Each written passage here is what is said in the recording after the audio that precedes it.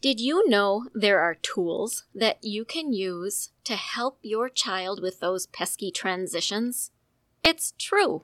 In episode 112, you learned 4 steps to make these transitions easier for your child. And today, we're going to add 3 tools to those steps. So those steps are what we say, and these are 3 tools we can use. By the end of this episode, you will have 3 more ways to make your life easier.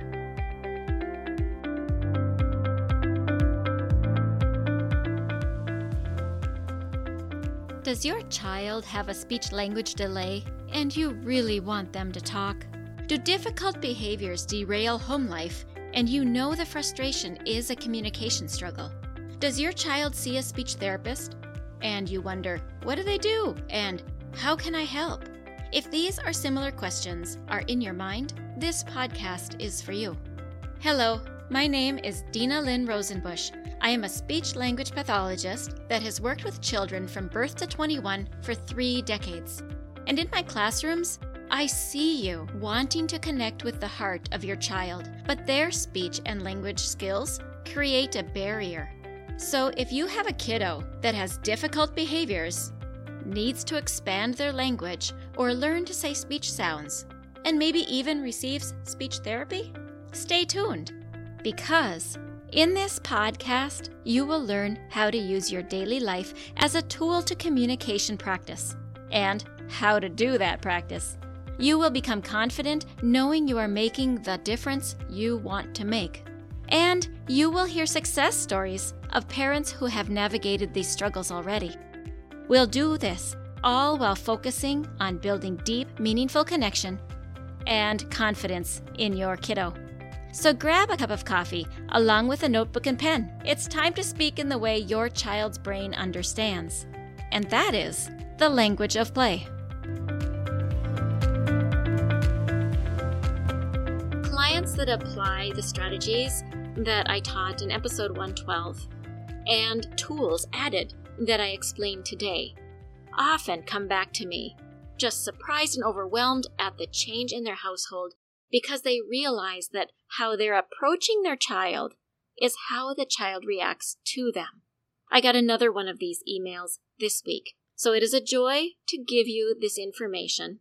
And when I work one-on-one with people, we can talk specifically how to do it with your child in your setting. So if that is of interest to you, one-on-one coaching enrollment is open again. So please contact me at hello@thelanguageofplay.com and we can have a conversation about how we might work together and to see if we are a good fit.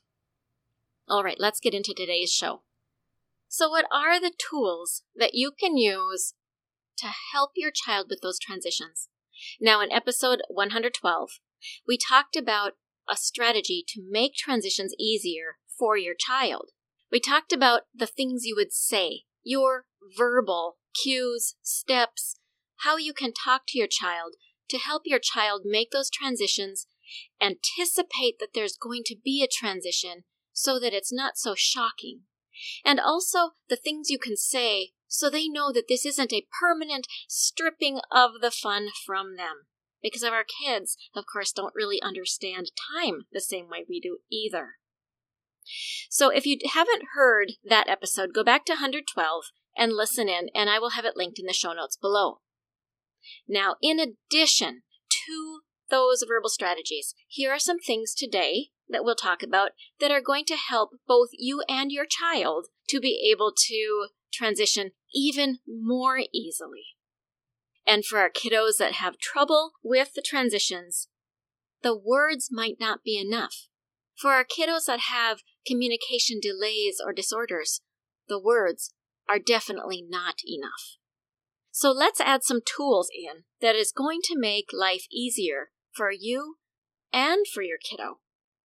One tool that I like to use, and I use regularly, whether I am with students or my grandchildren, is a timer.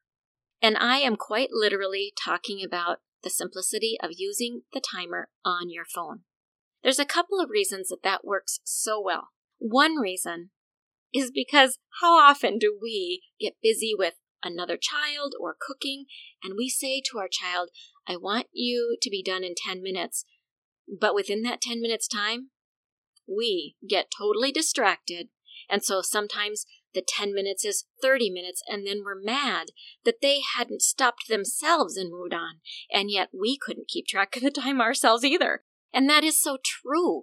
Like in the busyness, you know it. In the busyness of the day, it is very easy for time to escape us. So the timer is for us as parents, but it is also for our children, and here's why.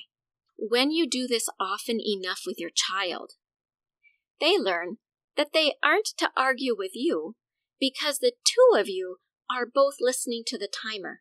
And if they get mad at the timer, it no longer is a relationship issue between you and them. You are both obeying the timer together. It gives you an opportunity to say, the timer told me so. You can agree with your child with their big feelings. I know it's disappointing. I'm disappointed too sometimes when the timer goes off. But the timer is right, and we must listen. They get to see compliance in action. They get to feel seen and heard as the two of you together go comply with the timer. Obviously, you know the rest of the story, and they will learn the rest of the story as they get older. But in this interim of time, it really helps them to learn how to handle those big feelings, those big emotions that come up when disappointment is happening. So that's your first tool, a simple timer. Your grandmother used to use an egg timer, and now we have the sophistication of our smartphones that we can use. The second thing that I will give you is what we call a visual schedule. I wish I could remember which episodes I talked about a visual schedule in. I cannot remember right now, so if any of you happen to know, please tell me. That would be great for everybody. So I will say again what a visual schedule is. A visual schedule is a picture list of the things that are going to happen. In order to make a picture schedule work, you will need to introduce the pictures and pair the three-dimensional objects or the experiences with the picture, these things if they're young. And if kids are older, they already understand the two-dimensional representation of real life, and you can put those in order to help them say, this is what's first, then we do this, and then we do this next thing. If your child is a reader, you can do the same with words. To put it outside of their memory, outside of their body, they can look at it on a piece of paper, chalkboard, refrigerator magnets, whatever you want to use, something that they can see where the pictures represent what goes on. With our youngest kids, we put the pictures in order of what happens next. With our children that understand time, we can put a time next to those different events. So this is adaptable for whatever skill level your child is at right now. The adult version is a list because we too are helped by having something to remind us of the things we want to accomplish in a day. Now, some of you will take that idea and know how to apply it to your kids because you've done some things like this before. And some of you might be puzzled on how to apply this strategy. And if you are, email me at hello@thelanguageofplay.com and I will be happy to help you through that, or even schedule a Zoom call that we can talk about it as it would apply to your child. The biggest tip that I give to parents that are doing a visual schedule is to keep things so simple because your child is going to wreck it. Make it a simple piece of paper with a line drawing, because as they carry it around and they look at it, they smush it in their hands, they get food on it, and you don't want to have a lot of time and attention going into it. You want to be able to replace it easily. So I don't recommend that you go on your computer and make a fancy picture and laminate it. I think that's really time and energy intensive. Furthermore, as our kids get more sophisticated and they understand the whole process, these pictures will go away. They aren't needed anymore. They are a stepping stone. But they are also a very important stepping stone, particularly if you have a child that has a communication delay, speech delay, language delay, any of those terms. If you've heard those terms from your school or you wonder about it, if you are dealing with any kind of diagnosis that impacts your child's ability to comprehend or to express themselves, these pictures are wonderful stepping stones to build the skills of speech and language that we want them to gain. Now, how does this help with transitions? These picture schedules will give the warning, like we talked about in episode 112. The pictures are seen ahead of time, so it gives your child a bird's eye view of the day, and then you can put a paper clip or hand the picture to the child some way to identify for the child that this particular picture is what we're doing right now. And then when that picture is all done, it goes to the done space, and then you can get the next picture. It helps your child to know ahead of time the whole schedule and then to pick out the piece that is happening now. It helps to eliminate surprises. Now, what is the third thing? The third thing is an abacus. I don't know how many of you remember an abacus from, some people call it abacus, and you remember it from elementary school. It is simply 10 beads on 10 rows that you can slide those beads back and forth in order to help a child know what we call one-to-one correspondence. So I did one thing, I move one bead. I did one more thing, I move one more bead. This is effective when you want to help your child to complete several steps before they are allowed to do the next thing. For example, maybe you want your child to eat 6 bites, or maybe you want your child to put 10 toys away, or they have to complete so many laps running around the room, or something like that. It is the same principle as helping keep score, so you know who's winning in your air hockey game, or who won how many checker games. It's also the same principle as keeping tallies. This is a tool I use very little, though I know some families have really found success in it because some children really like to document and mark as they go to see their progress along the way. As we compare that to adults, it's kind of like those of us that love to see things crossed off the list. And if you're somebody that writes something on your list just so you can cross it off to see, I did that, I completed that, it's the same kind of thing for these kiddos. You do not need to go out and buy an abacus in order to check to see if it's something that you can use with your child. You can put 10 spoons in a cup, and when the 10 spoons are in the cup, it represents the 10 things that your child needed to do. Maybe those spoons are on the counter, and each time he completes a task, you give him a spoon and he puts it in the cup. If your child thrives with this method, maybe an abacus would be in order for your family. Simple things like that are what can help your child get from one thing to the next. So how do you use this with transitions? This would be the kind of thing that you practice with your child. Maybe you're going to have your child practice changing activities. Warn your child ahead of time. We are practicing changing the activity we're doing. So we're going to do it 3 times.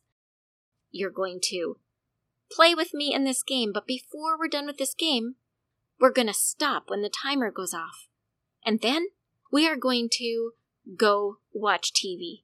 But before we get to see what's going on in the story, we are going to stop it and we're going to start a book.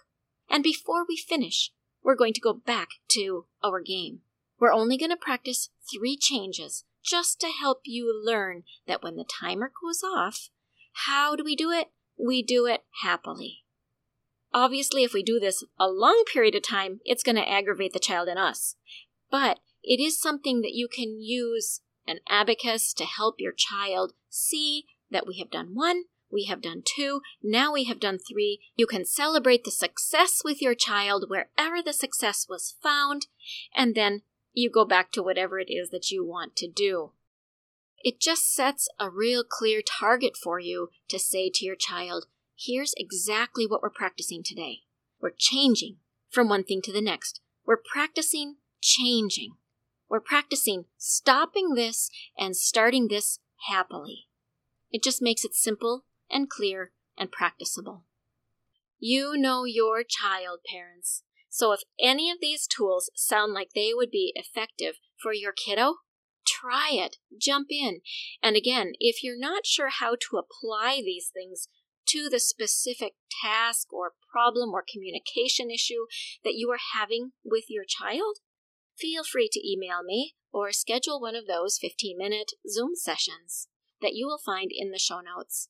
I wish you much joy and happiness as you use these 3 tools to try to help your kiddo with transitions. And remember to partner it with the language that was used in episode 112. Blessings to you, and know I am always cheering you on. Contact me at hello@thelanguageofplay.com, and we can discuss if we are a good fit to work together. Hey parents, I hope you found this episode helpful. If so, would you please take 30 seconds and share it with a friend who also lives or works with children?